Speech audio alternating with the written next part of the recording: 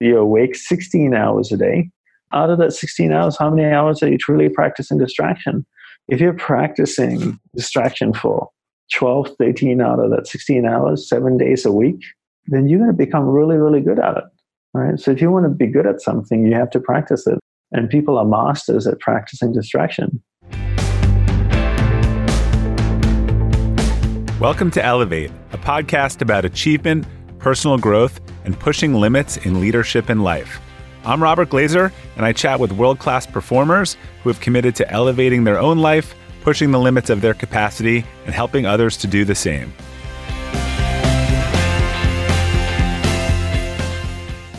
Welcome to the Elevate podcast. Our quote for today is, "Where awareness goes, energy flows." Our guest today, Dandapani, shared that quote with me. He's a Hindu priest and entrepreneur who studied as a monk for 10 years.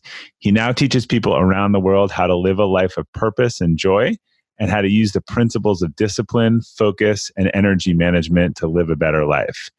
He has also worked with leaders from companies like Nike, Trivago, and his TEDx talk, Unwavering Focus, has been viewed nearly 3 million times. Dandapani, welcome. I'm very excited to have you join us on the Elevate podcast today. Thank you, Robert. Thank you for having me on your podcast. Honored to be here. Yes, and I've had the privilege of learning from you and hearing you speak several times, and each time I get something more out of it. So looking forward to the same here. Oh, thank you. The quote that you shared is a quote by my guru, and something that I hold very dear to me. I learned that from him when I lived with him in the monastery, where awareness goes, energy flows, and it encapsulates a lot of what I teach, about focus and managing energy. Well, we're going to get into both of those topics, but before we do that, you've had a very interesting journey. You graduated from university with an electrical engineering degree, decided to become a monk after graduation. How did you make that decision, and what did that transition look like? Yeah, I wanted to become a monk since I was about 4 or 5 years old. And, ever since then, it was really a quest to try and find a teacher that could teach me, I could train with. And it wasn't until I met my guru that I actually found someone that I wanted to dedicate my life to and study fully with. So even though I'd wanted to be a monk since I was 4 or 5, I never found the right place I could go to. So when I met him, I realized that he was my teacher and he was the one I wanted to study with. So I gave up everything and joined his monastery. It was a Hindu monastery, traditional Hindu monastery, cloistered monastery that is on the island of Kauai in Hawaii. And it's been there for almost 50 years now. Wow. So I'm curious, what was a typical day like when you were studying in a monastery? Yeah, I would say, obviously we led very disciplined lives. Just give you a quick rundown of the day. When I was there, the day would start at 5:30 in the morning with a traditional Hindu ritual ceremony in the temple that went on for half an hour. The monks would meditate for an hour after that, would exercise a little bit. The monks would then divide it into 5 groups, and one group of monks would work on the publication of books and digital products that we had in terms of digital books, content online, web, podcasts. One group of monks would take care of the finance. Another group of monks would take care of the land and buildings. So the monks were divided into those groups. Everybody went into their various groups, worked. We, obviously took a break for lunch. We spent a little time cleaning the monastery because there were no moms, no dads at home. We were the moms and dads, so we had to clean. Yeah. And kept our place tidy. And, we worked in the afternoons, and the evenings we kind of relaxed. And usually went to bed around 9 o'clock at night. And most monks were up around 4:30, I would say, in the morning, 4:30 in the morning.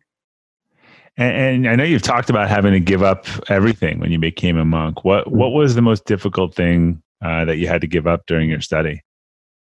The most difficult thing to give up was probably my family, because I'm pretty close to them. And I'd lived with them my whole life. And when I joined the monastery, I only spoke to them maybe twice a year on the phone at the most. So not being able to see them year after year, not speak to them, not know what's going on, that was extremely difficult, in terms of giving up. The other things, they were difficult as well, but not as much as the people that you love and knowing that, you potentially would never see your mother again or your dad. And so how long were you in the monastery? 10 years. Yeah. So it's 10 years in the monastery. Our vows lasted 2 years, and every 2 years we could renew them. And usually monks take vows, at least in our tradition, for 2-year cycles until about 10 to 14 years. And then you take lifetime vows. So I decided not to renew my vows after 10 years. And I left. I left Hawaii, and I moved to the mainland US. I grew up in Australia, as you had shared, and decided not to go back to Australia. So I decided to move to the mainland US. And after about a year or so of traveling, I made my way to New York City and made that my home. So a monk in New York City. We were joking about the background noise and the ambulances and stuff. It's not the typical place of serenity. So at this point, you transitioned into teaching and coaching others and really settled on this message of focus, concentration, and purpose in the place, maybe intentionally or not intentionally, where these probably exist the least. Tell me a little bit about that transition and your practice and kind of what it is that you focus on with individuals and companies. Yeah, for sure. So I'm no longer a monk anymore. I'm a Hindu priest.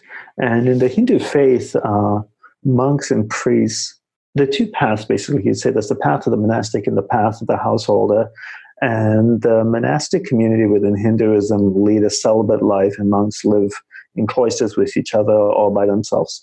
And then when you follow the householder path is where you can get married, have family, work, and money. And priests, Hindu priests, fall under that category. So I'm no longer a monk now, even though a lot of people quite often still refer to me as a monk. I'm not. I'm a priest. And so I'm married. I live with my wife and daughter in New York City. And when I left the monastery, obviously I needed to earn an income to survive. And one of the things, I wanted to do was to also share what I had learned from my teacher. And so I do that now. I work primarily with entrepreneurs around the world and a couple of athletes as well.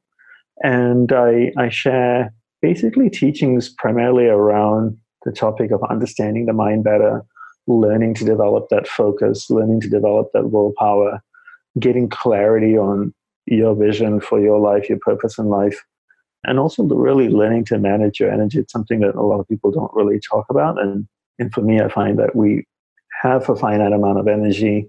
How do we learn to manage that, harness that energy, and channel it to what we want in life or what we want to manifest in life?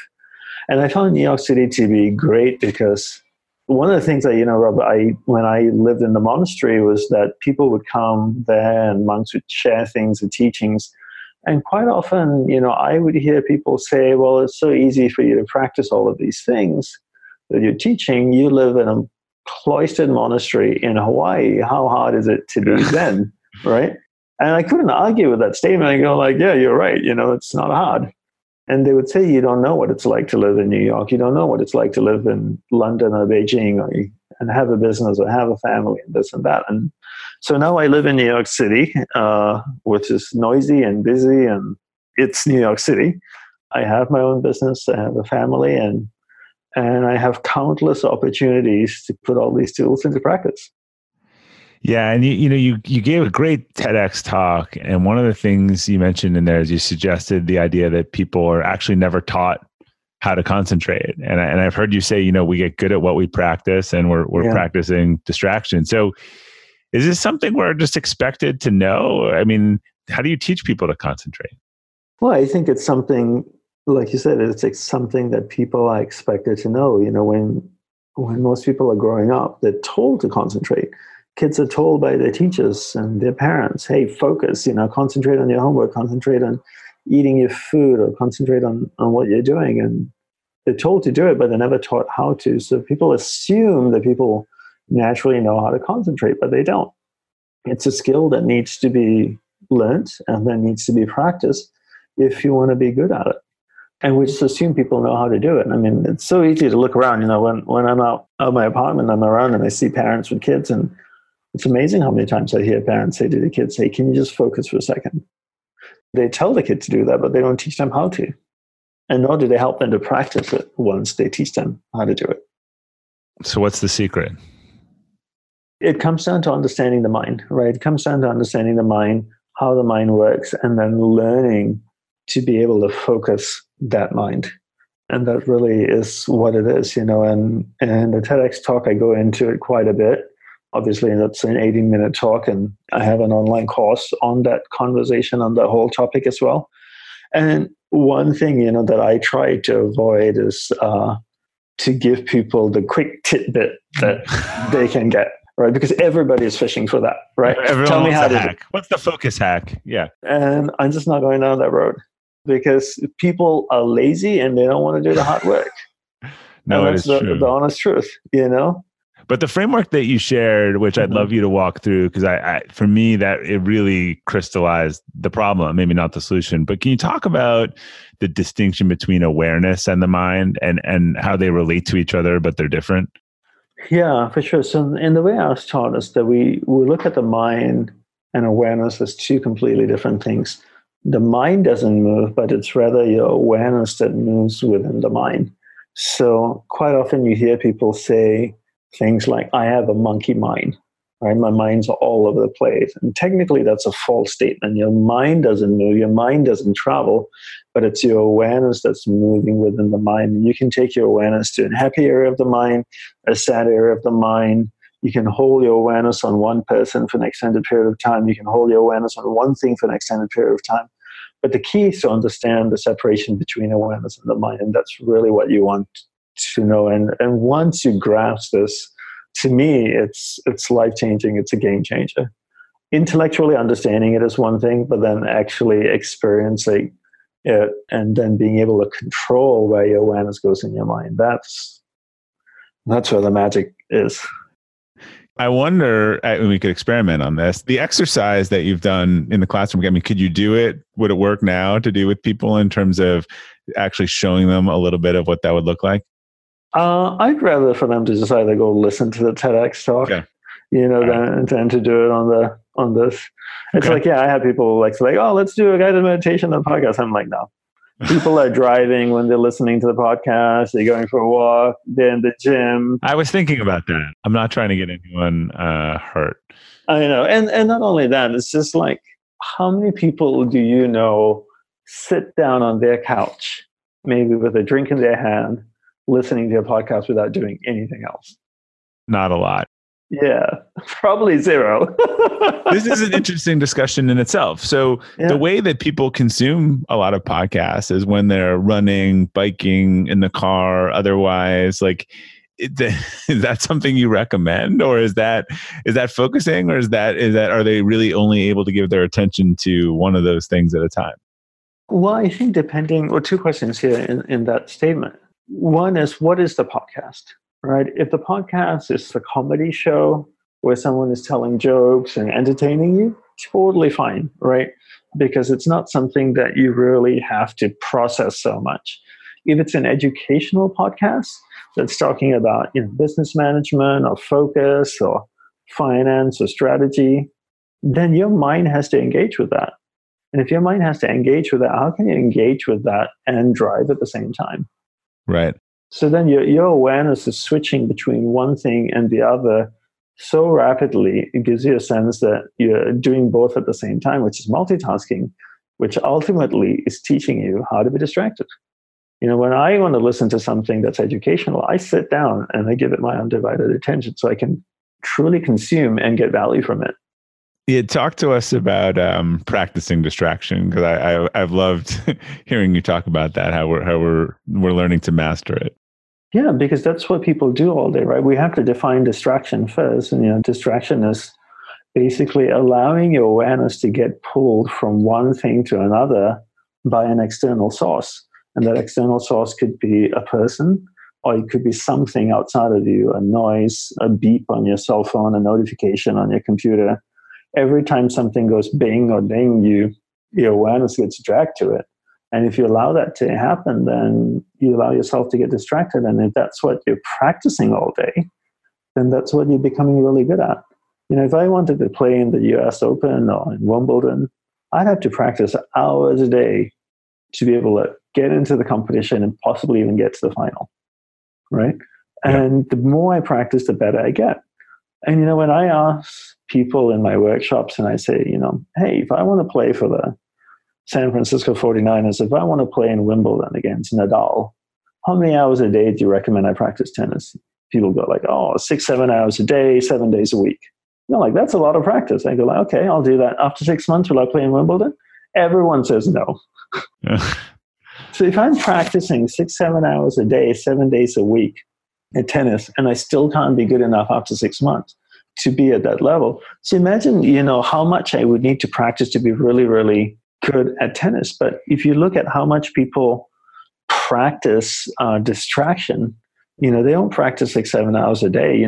We're 24 hours in a day. Most people, if they're lucky, sleep 7 to 8 hours, a day. And so you're awake 16 hours a day. Out of that 16 hours, how many hours are you truly practicing distraction? If you're practicing distraction for 12, 13 out of that 16 hours, 7 days a week, then you're going to become really, really good at it. Right? So if you want to be good at something, you have to practice it. And people are masters at practicing distraction. Have you ever owned something that inspired you to up your game? 2 years ago, I bought a dual suspension mountain bike for the first time, and it pushed me to ride trails that I had never been willing to try before. When we own exceptional things, they inspire us to do exceptional things. The all-new Lexus GX has exceptional capability that will have you seeing the possibilities you never knew existed. Its advanced technology and luxurious interior mean that wherever you go, you'll never go without. The Lexus GX comes with available dynamic sky panorama glass roof, available front row massaging seats, best-in-class towing capacity, available 33-inch all-terrain tires, and available multi-terrain select. I've seen the new Lexus GX popping up all around my town, and not only does it have the capabilities to take you to new places on and off the road, but it's a great-looking car. The new Lexus GX is ready to raise the bar for you. Live up to the all-new Lexus GX, luxury beyond limits. Experience amazing at your Lexus dealer. When you're hiring for your small business, you want to find quality professionals that are right for the role. That's why you have to check out LinkedIn Jobs. LinkedIn Jobs has the tools to help find the right professionals for your team faster and free. LinkedIn isn't just a job board. It helps you identify and hire professionals you can't find anywhere else, even those who aren't actively searching for a new job but might be open to the perfect role. Case in point, last year I asked the CEO of a major ski resort how he got his job, and he told me that he saw it on LinkedIn and decided to apply. In a given month, over 70% of LinkedIn users don't visit other leading job sites. So if you're not looking on LinkedIn, you're looking in the wrong place. On LinkedIn, 86% of small businesses get a qualified candidate within 24 hours. Hire professionals like a professional on LinkedIn. The team at LinkedIn is also constantly finding ways to make the process easier. They even just launched a feature that helps you write job descriptions, making the process easier and quicker. Post your job for free at linkedin.com/practical. That's linkedin.com/practical to post your job for free. Terms and conditions apply. Do you have recommendations for people about not having any of these notifications on their cell phone? I mean, I have some friends and they've got, I see it's every news item, every basket that's scored, and then they've got the watch and the thing is just, it's going off all day. And I don't know that people know what this costs them, because if you ask them what was most important to them, I promise they wouldn't say that news or that score or otherwise, but I don't know that they understand what it's actually costing them in terms of losing focus and or awareness on what it is they want most. They're just used to it. The thing beeps, it goes off, the score, the this, that, and it seems that it's probably both unhealthy and unproductive. Totally unhealthy, unproductive. How much time is wasted, how much energy is wasted every time you have to switch from one task to another and then switch back again. You got to get your mind refocused into what it was doing previously, get back to the point of where it was before it left it. I mean, it's just an ultimate time waster, but people do this all the time. And like you said, they're just unaware that this is costing them time, energy, and money.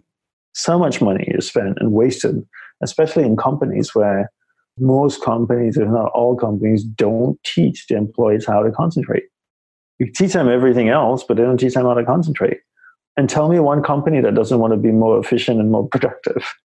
Yeah. So there's some interesting things as you say this about getting into business. So one of the things I've been fascinated by is that the whole kind of open office space movement has been debunked recently, because apparently the goal is to create all this communication and connectivity, but people are so distracted by other people all day long that now they're wearing noise canceling headphones and trying to get away from each other. So in the email Slack world, how do managers or leaders or people need to communicate? I know Warren Rustand, who's a mentor of mine, and I mentioned this recently, but he says, I have an open door policy, but I'm not always available. I love that. And my guru was the same way too in his monastery, right? He had an office and he had an open door policy. When his door was open, you could come in anytime. Right. When his door was closed, you couldn't interrupt him. And that's the way to be, right? And I think with the open office plan, it's that, well, the biggest problem here is that nobody's been taught how to concentrate. Nobody's taught about the value of concentration and what it actually brings to an individual, the value it brings to an individual, the value it brings to a company. So this sense of, like having Slack messagings and all these different messages and phones ringing, people texting each other all the time without any policy set in place it's just terrible, because it's just such a waste of money, waste of time, waste of energy.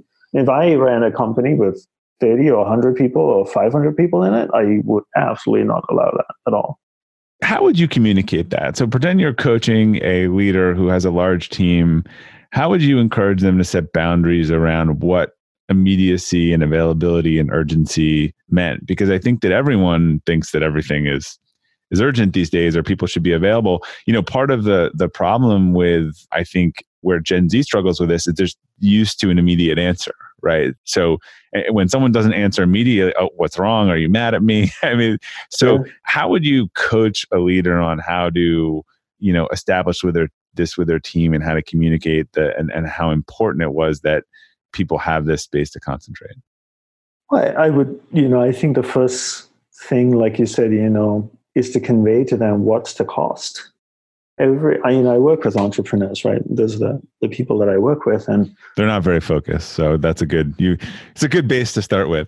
Right. It's interesting because they're focused in certain areas, right? They're distractible, right? They're focused, but they're distractible. They're distractible. And I've met some entrepreneurs that are hyper-focused, and they're really, really focused on what they do. But I would say, the first thing is to really make the case to them. And by making the case, saying, here's the cost to your company in terms of time, efficiency, productivity, energy, and also dollar cost. You have a team of 20 people or 50 people that are working for you. And if they come to work for 8 hours a day, how many of those 8 hours are they actually doing things? And how much time is actually spent doing things they don't need to be doing or they're distracted with?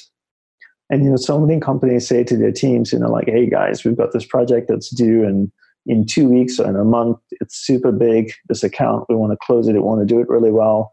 We need everyone to focus. Now, you tell your teams to focus, but you don't teach them how to focus. So I think the first person that really needs to be won over is the leader, right? The leader needs to be sold the fact that distraction is costly to him or her. And when they can understand that and grasp that concept, then the next step is teaching the leader how to concentrate. Because there's no point teaching the team the leader is distracted. Teaching the leader how to concentrate, teaching the leader how to practice concentration, and then training the team how to concentrate and how to practice it so they can become more efficient. And not only more efficient, but just a much more rewarding life. We work so hard to earn money so that we can use the money to have the kind of life that we want. I know an entrepreneur who sold his business, did really well, made lots of money, went on a vacation, was on a boat with his family going somewhere. And then he shared with me, and the whole time on the boat, I was on the phone. Yeah. And I go, what's the point then of working so hard to earn the money so you can be on a boat in a nice tropical place and then not be there? Is part of the problem, though, that people I feel like we've lost the ability to differentiate between urgent and important. Yeah, for sure. And for people, everything is urgent, right? And I don't think anything is urgent at all. I think the only people who have, well, not the only, but one of the few people that have urgent jobs are like the people that answer the 911 calls. Yeah. answer that call.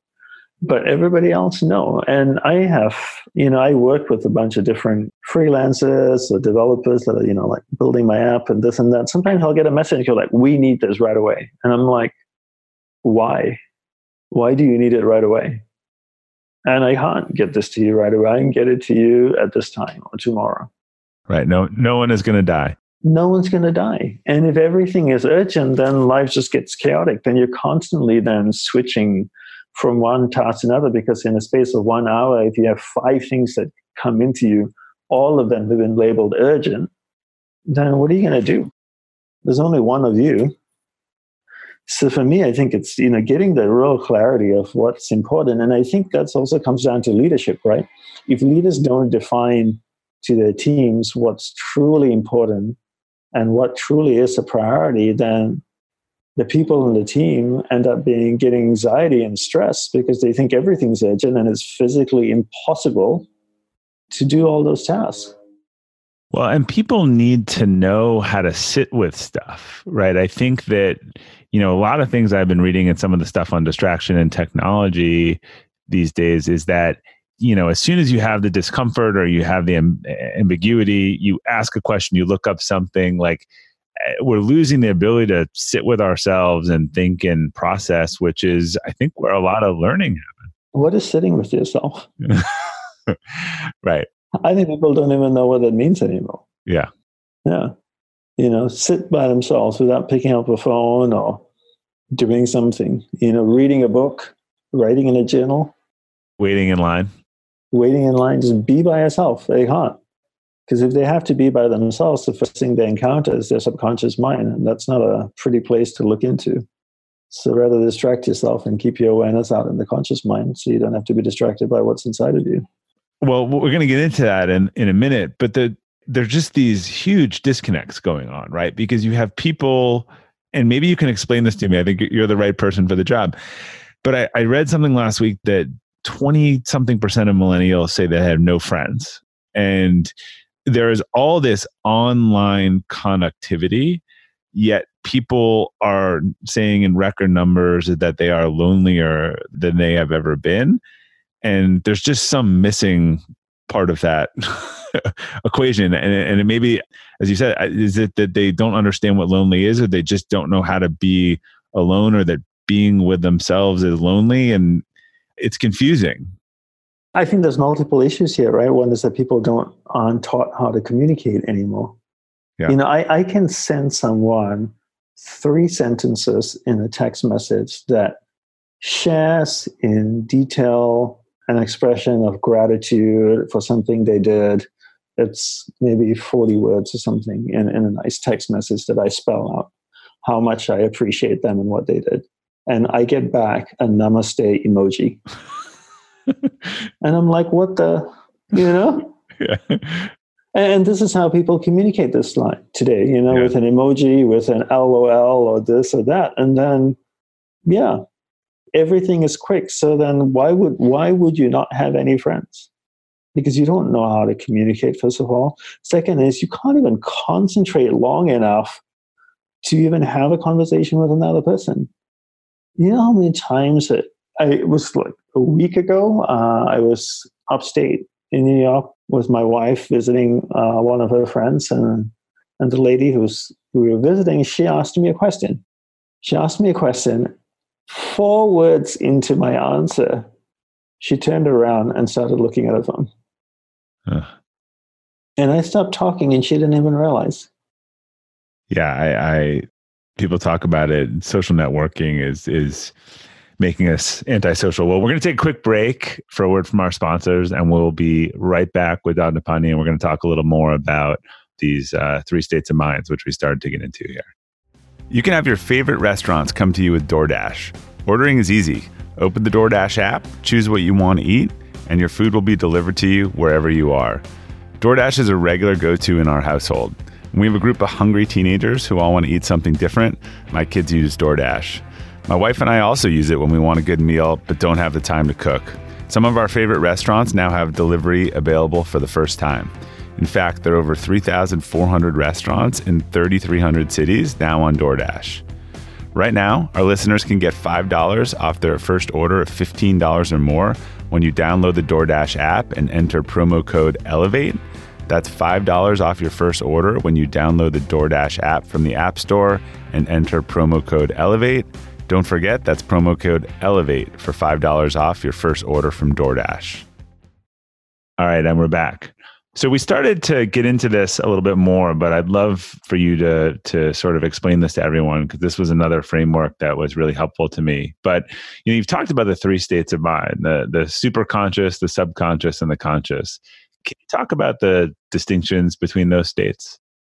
Yeah, the conscious mind, which you could say in a simplified way, is your external mind. It's tied to your 5 senses. It's your waking state, your eating, interaction, walking, talking. It's the external mind. The subconscious, you could say, is your hard drive. Everything you've ever experienced in your life is stored in your subconscious, whether you remember it or you don't remember it. And your superconscious, you could say, is your spiritual, intuitive, creative area of the mind. And most people function in their conscious mind. They're externally functioning, right? So when you're on the phone, when you're talking to someone, when you're walking, you're driving, you're in the conscious area of the mind. And when you meditate, for example, the first thing you encounter is your subconscious mind. Because when you meditate, you're starting to close your senses down, right? You close your eyes, you still your physical body by sitting down quietly, trying not to move. So then your body's, so to speak, not pulling your awareness out. Your eyes are closed, you're regulating your breath. And now you go from the conscious mind into the subconscious, and then you start to see what's in the subconscious. And that's why, most people are always picking up their phone or doing something, because they're afraid to see what's in the subconscious mind. Or if they see what's in the subconscious mind, they don't like it. And that just makes them leave there and go out. Right. So is it in those moments they're going to negative thoughts? They're going to self-doubt? Where are they typically going with that? Well, just look at the subconscious as a basement. And if you're 30 years old, you have 30 years of baggage stored in the basement. Yeah. So if you have nothing to do and you open that basement door, you're just going to see what's piled in the basement. And some of the bigger items might be laying in front, or the most recent bigger items could be laying in front. And then when you see that, you go like, oh, I don't want to see that. That was the argument I had with so-and-so, which I never resolved, and it's still in the front of my mind. Or this happened to me and I just pretend it never happened, so I don't want to talk about it. And that's why people constantly distract themselves. It's, because going within, and you mentioned just now, sitting with yourself. When you sit with yourself, that's what you're going to experience. It's your subconscious. And people don't sit with themselves, right? They put headphones on, they listen to music, even when they're meditating, they have music on, or something, they're journaling, they're reading a book, they're listening to a podcast. People are always doing something. They never truly give themselves their undivided attention. So is this, again, this having no friends number was just fascinating for me, given, how much the terms friends are used online and connections and all this stuff. Is it that they really have no friends, or that they're uncomfortable with themselves? I'm curious as to your thought on that. Maybe not an answer, but I'm still struggling with this statistic for the most connected generation in history to feel that they have no friends. I think in a lot of cases it's true. I think people don't have friends because friendships are cultivated through spending time with someone, right? I remember when I was growing up, in my early years, I grew up in Malaysia, and I would go to school. Obviously we had no cell phones then. I would spend time with my friends in class, and then during recess and stuff, we'd hang out, we'd talk, and we just have conversations because there's nothing else to do. So we'd have conversations or we'd play. And then even in the afternoons, we'd come home from school around 1 in the afternoon. Sometimes I'd call up my best friend. We'd talk on the phone for half an hour, chat about whatever, movies or this or that or sports, Not namaste emojis. No namaste emojis. It was all full conversations, right? We would have reactions, we would have emotions expressed. And that's how friendships were built. And now people don't have time for each other. I can't tell you, Robert. I don't call many people, or not many people call me, is how I've set up my life, But the friends that I do that call me, I can't tell you, actually, it's impossible for me to tell you how many of them do not give me their undivided attention. All of them, even though they've heard me say this 1,000 times, are always doing something when I'm speaking with them. They're driving a car. They're going for a walk. They're cleaning their house. I'm the only person that sits down doing absolutely nothing else and gives them my undivided attention. Yeah. Because I value their friendship. What I'm hearing you say is that this is costing people. It's doing the exact opposite of what they want, but they're not able to get themselves out of this death spiral. No. And some of those friends I stopped talking with anymore because I feel like, yeah, it's just not worth my time. If you can't put aside 10 minutes or half an hour to give me your undivided attention so we can have a conversation, just you and I, right? If our friendship is valuable, then what's the point? I don't want to call you while you're driving. This is not entertaining for me. Yeah, well, this is a perfect segue. So one of the most impactful things, and you alluded to this before, that about 4 or 5 years ago that I heard you say, and it went on to become a big part of my book that's coming up, Elevate, and the concept of emotional capacity, but was this concept of energy vampires, and that and the people in your life, they give you energy, you take away. And I think when people talk about, like, a lot of these relationships are friends and family that are just, people walk into it and they feel terrible and they walk into it and all this obligation. And, one of the things you say was about that there doesn't have to be this blow up or this breakup, but how to start, moving away from that. So I'd love if you could kind of explain the energy vampire concept, the permanent versus temporary, and then what people should do there. And for me, it's actually not only been the negative, it's been the neutral ones. It's been the ones where, like, kind of like we were saying, like, I like this person, but, like, I walk away from some time with them, and, you have dinner once a year and you're like, and so why is this how I want to spend my time? They're a great person or whatever, but this was hugely impactful for me. It has probably been the biggest changes I've made in my life the last couple 3 years. So I'd love to really have you unpack this for people listening so that they could get that same lesson. Yeah, I'm glad it's helped you a lot. I think you're right. It's the neutral people also that quite often say that, let's catch up. And I'm like, for what? I had somebody message me recently, someone I knew from the past and haven't spoken to in years, and said, let's catch up. And I'm like, for what? Why? What is there to catch up on? There's just absolutely nothing to catch up on. I haven't spoken to you in years, in over 10 years. And there's really nothing to catch up on. Obviously, if I was important in your life, or you were important to me, we would have stayed in touch. And I think it's just it's a habit thinking for people, right? It's because that's what people say, let's catch up, let's get together. Yeah. And people say these things without actually thinking about them. And there's no need. I'll call you. It's like, why? Yeah. Don't call me. So talk about the concept of energy management, and then because I think the directness by which how you explained to me and how you answered these things in these discussions was, again, for a former monk, I think it was the shock value of it's great, but walk people through this, because people are terrible at this, particularly with family. They go back and get themselves dragged down again. So.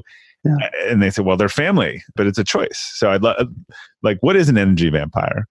Yeah, so I would say energy vampire is someone who is not uplifting, right? And a simple way you could say is that, if you were chatting with someone for 10 minutes or 20 minutes and you walked away, how do you feel, right? Do you feel uplifted? Do you not feel uplifted? If you don't feel uplifted, then potentially that person could be an energy vampire. Not necessarily, but, if obviously they're having a bad day and, they might be feeling down, and then you talk to them and you don't feel great afterwards, then that's understandable. We all have crappy days. But if this is persistently happening to you with that one person year after year, then you could potentially classify them as someone who's inherently an energy vampire, who's been this way for decades. And I think learning to identify that is crucial, right? But, the energy vampire is one topic, right? But I think stepping back even further, Robert, it's like all of this is not helpful if at the end of the day, you don't even know where you're going in life. Right. Right. And most people don't have the clarity of what they want in life, who they want to spend time with. So I somehow sometimes feel like, these tools are just like little things that don't really make a difference, because at the end of the day, people just don't really know where they want to go or what they want in their life. And so then how can you make a smaller micro decision if this person is the right person for you or not? Right. And I think that's why people struggle with family members. And you talk about people that go back to the same situation again with a family member, right, who might be toxic, who might be an energy vampire. Why do they do that? I mean, obviously, there's just not one reason. It could be guilt, it could be a bunch of other reasons, but a lot of time is because it's driven by the unclarity that they have.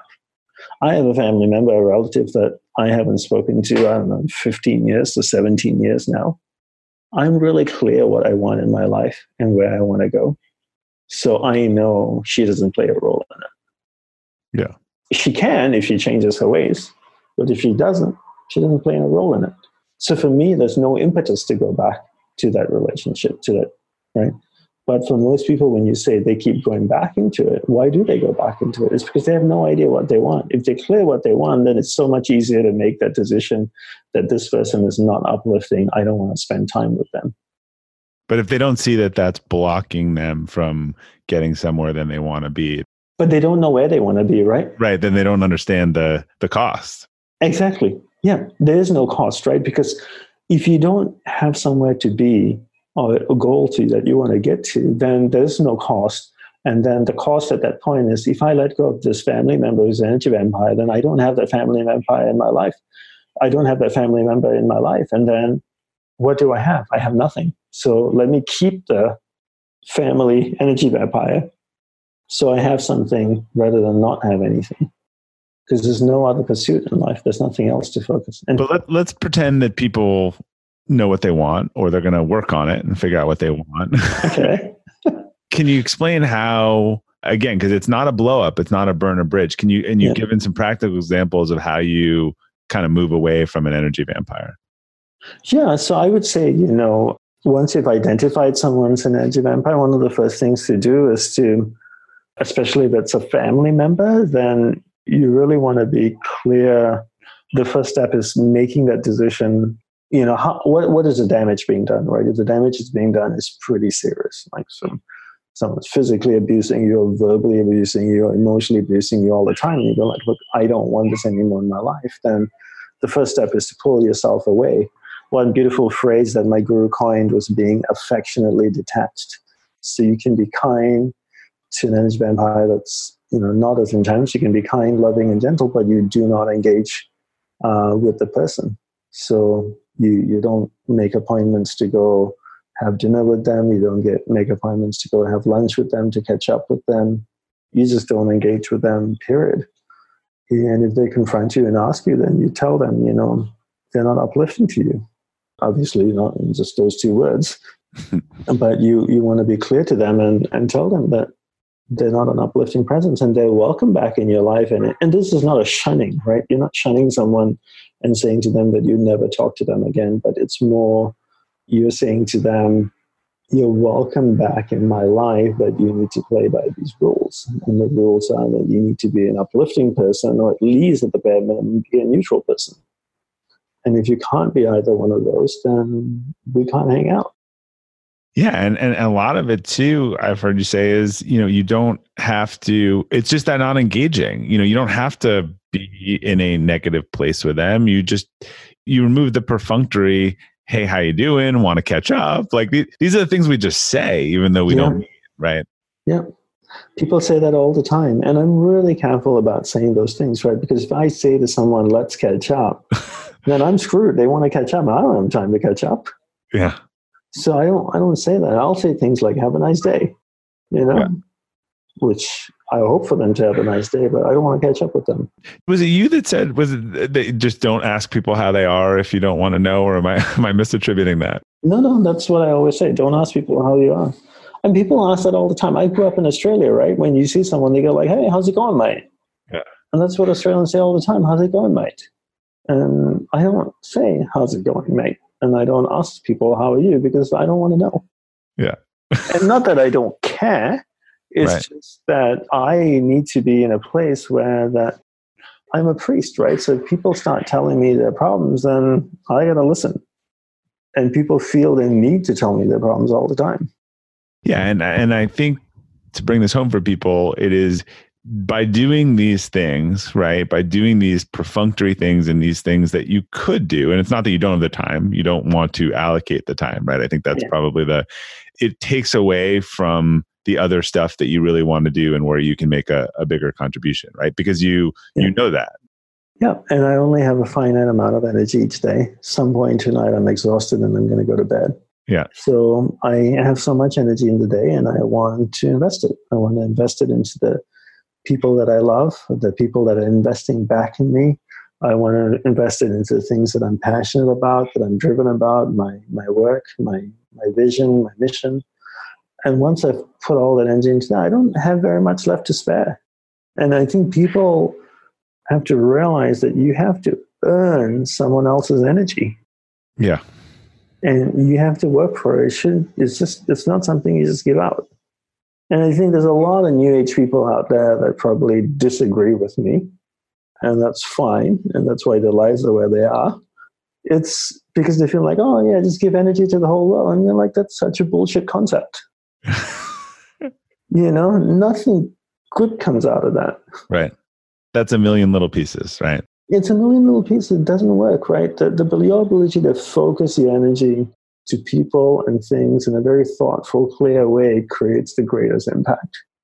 Well, think about a laser, right? The analogy of a laser. Focus light and it can cut glass. And if you break it all up, it can't do anything. Or even the sun, right? Put a magnifying glass, you can burn a paper, right? Focus the sun's energy. Leave it just on its own, not the same impact. And I think, learning to manage your energy that way, identifying what priorities are, I think that's a really big thing. Going back to the focus conversation earlier about the workplace and identifying what tasks are important, what are top priorities, I think that needs to be applied towards each person and how they plan to invest their energy. Who's important in your life? What's important in your life? And can you list them in an order of priority? So I'd love to hear a little bit what you're working on next. I know you have an app coming out. I mean, we've talked about a bunch of different concepts at a high level, but as you've said, this is not the podcast hack on focus and awareness. This takes real work and discipline. And I'm guessing this has to do with a lot of the tools you're coming out with, the app you're coming out with. So I'd love to hear about it. Yeah, so thanks for asking about that, Robert. So I have an app that's launching in a couple of weeks, and the app basically is a platform where we can share courses on. So one of the first courses, actually the first course on there is called Unwavering Focus, and it's a 10-chapter course on learning about what we talked previously about awareness in the mind, learning how to develop willpower, learning how to develop concentration, and then using those three things, the knowledge of those three things, to actually handle and overcome fear, worry, anxiety, and stress. Because once you can learn to control awareness in the mind, it's not too difficult then to handle those four things of, fear, worry, anxiety, and stress. And I think one of the best features of the app is a ritual section. So in the monastery, when I lived there, our whole day was filled with rituals. So it's about learning the tools and then applying the tools, right? So learning the tools is one thing, but unless you apply them in your daily life throughout the day, you're not going to make progress. So what I did was we created a ritual section where the day is divided into 4 sections: morning, afternoon, evening, and night, so in 6-hour segments. And in each of those quadrants, we created rituals for people to do. So like make the bed in the morning or give someone your undivided attention. And then every time you do one of those rituals, you rate yourself 0, 1, 2, or 3. 0, I didn't do it. 3, I did it really well. And then the app keeps track of how well you're developing your willpower, how well you're developing your concentration, and how well you're doing at controlling where your awareness goes in your mind. And, after a week, after a month, after 3 months, you can see a lot of data on how well you're doing. And the idea is to help people cultivate consistent practice of the tools throughout the day, but also be able to track their progress. Well, that's awesome. And we'll provide links. I'll get the links from you where they could find that. I assume it's an Apple Store. Yep, in the Apple Store and the Play Store as well for Android, yeah. Okay, so we'll include links to the listeners on that. And I wanted to end with a final question here. And I always preface this by saying that it could be singular or repeated based on my experience. But what's a mistake you've made personally or professionally that you've learned the most from? That I've learned the most from? Well, that's the toughest part. I can list you a number of... or cost you the most. It could be either way. You might not have learned from it, but it might have. Yeah, I'm still learning from a lot of my mistakes. But I would say, one of my biggest challenges is learning to manage my energy. And even though this is something that I talk a lot about, how well you do it is all relative. And I think I do it well, but I think in a lot of times I don't manage it so well. I feel like I'm quite driven and I put so much of my energy into my different passions and things that I want to do that it comes at the cost where I don't take care of my health probably as well as I should be. And that's probably the biggest part that's been affected. I do spend time with my family that I don't compromise at all. So my family gets my time, but I think my health could use more of my undivided attention. I mean, I'm not out there getting drunk but I'm not getting enough sleep or probably exercise. That goes in the least expected answers for me, but I think everyone will appreciate that we are all a work in progress. And I think that's a big thing to note, right? And I think it's an important thing for listeners, your listeners, or every listener to kind of keep in mind when they're hearing a podcast, and if you're talking to a person, that don't assume that person, when they're sharing something, that they are an expert at it, and unless they claim that and they practice that every moment of their life. I never claim any of those things. I just share with you what I've learned. I've never ever said that I practice them every single moment of my day. But I think that the big assumption is that when you hear someone share tools, you think that they practice it perfectly. And that's a very wrong assumption to place on a person. They've identified the problem and the tool. It doesn't mean they've solved it. Exactly. Right. Or that they practice it perfectly, flawlessly. Right. To assume that is erroneous. The burden of perfection should never be placed on that person. That's an unfair thing to do. And I get people placing that burden on me constantly, thinking that, your life must be just all in, it's like a little bento box and everything is just put away perfectly. And then it's not. Yeah. I learned the tools and I constantly applying it to my life as my life changes. And with every change comes a new opportunity to apply the tools in a different way, to adapt to those changes. And that comes with trial and error. Great. Well, how can people get a hold of you and your work? They can't get a hold of me, but they can definitely check out my stuff. Yeah. Where do they find you? Maybe not specifically, but yeah, they can go to dandapani.org. That's dandapani.org, and that's my website. And from there, they'll be able to find everything about me. I have tons of free content as well if you want to listen. The app that we're coming out has a whole library of free audio and video talks that you can download the app for free and listen to all that content for free. And obviously there are courses as well. I'm most active on Instagram. So if you want to follow me on Instagram, I do post on there somewhat regularly. But yeah, that's where they can find out more about me. Great. Well, Dandapani, thanks so much for taking the time today. As I said before, your work has really been inspirational for me and a huge help on my journey to focus and improve. And I hope everyone who's listening can really learn from your experience and wisdom. And I appreciate you taking the time to share with us today. No, thanks for having me on the Elevate podcast as well, Robert. I appreciate it. Thank you. All right, to our listeners, thanks for tuning in to the Elevate podcast today. We will include links to Dandapan's website, his TEDx talk, and his upcoming app on the detailed episode page at robertglazer.com. If you enjoyed today's episode or any episode, I'd really appreciate if you could leave us a review, as it helps new users discover the show and get the same value from the content.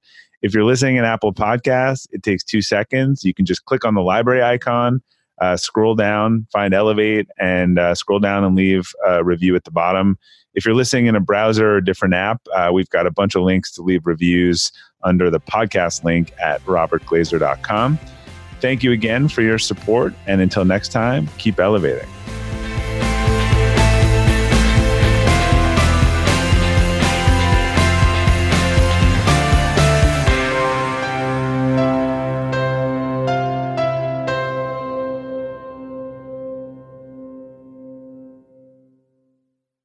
This episode is brought to you by the Yap Media Podcast Network.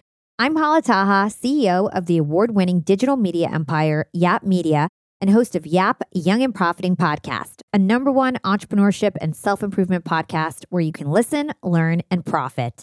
On Young and Profiting Podcast, I interview the brightest minds in the world, and I turn their wisdom into actionable advice that you can use in your daily life. Each week, we dive into a new topic like the art of side hustles, how to level up your influence and persuasion, and goal setting.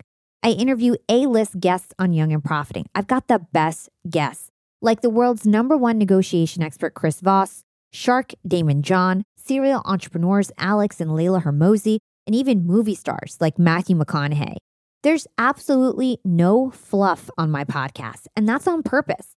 Every episode is jam-packed with advice that's going to push your life forward. I do my research, I get straight to the point, and I take things really seriously, which is why I'm known as the podcast princess and how I became one of the top podcasters in the world in less than 5 years. Young and Profiting Podcast is for all ages. Don't let the name fool you. It's an advanced show. As long as you want to learn and level up, you will be forever young. So join podcast royalty and subscribe to Young and Profiting Podcast, or Yap, like it's often called by my Yap fam, on Apple, Spotify, CastBox, or wherever you listen to your podcasts.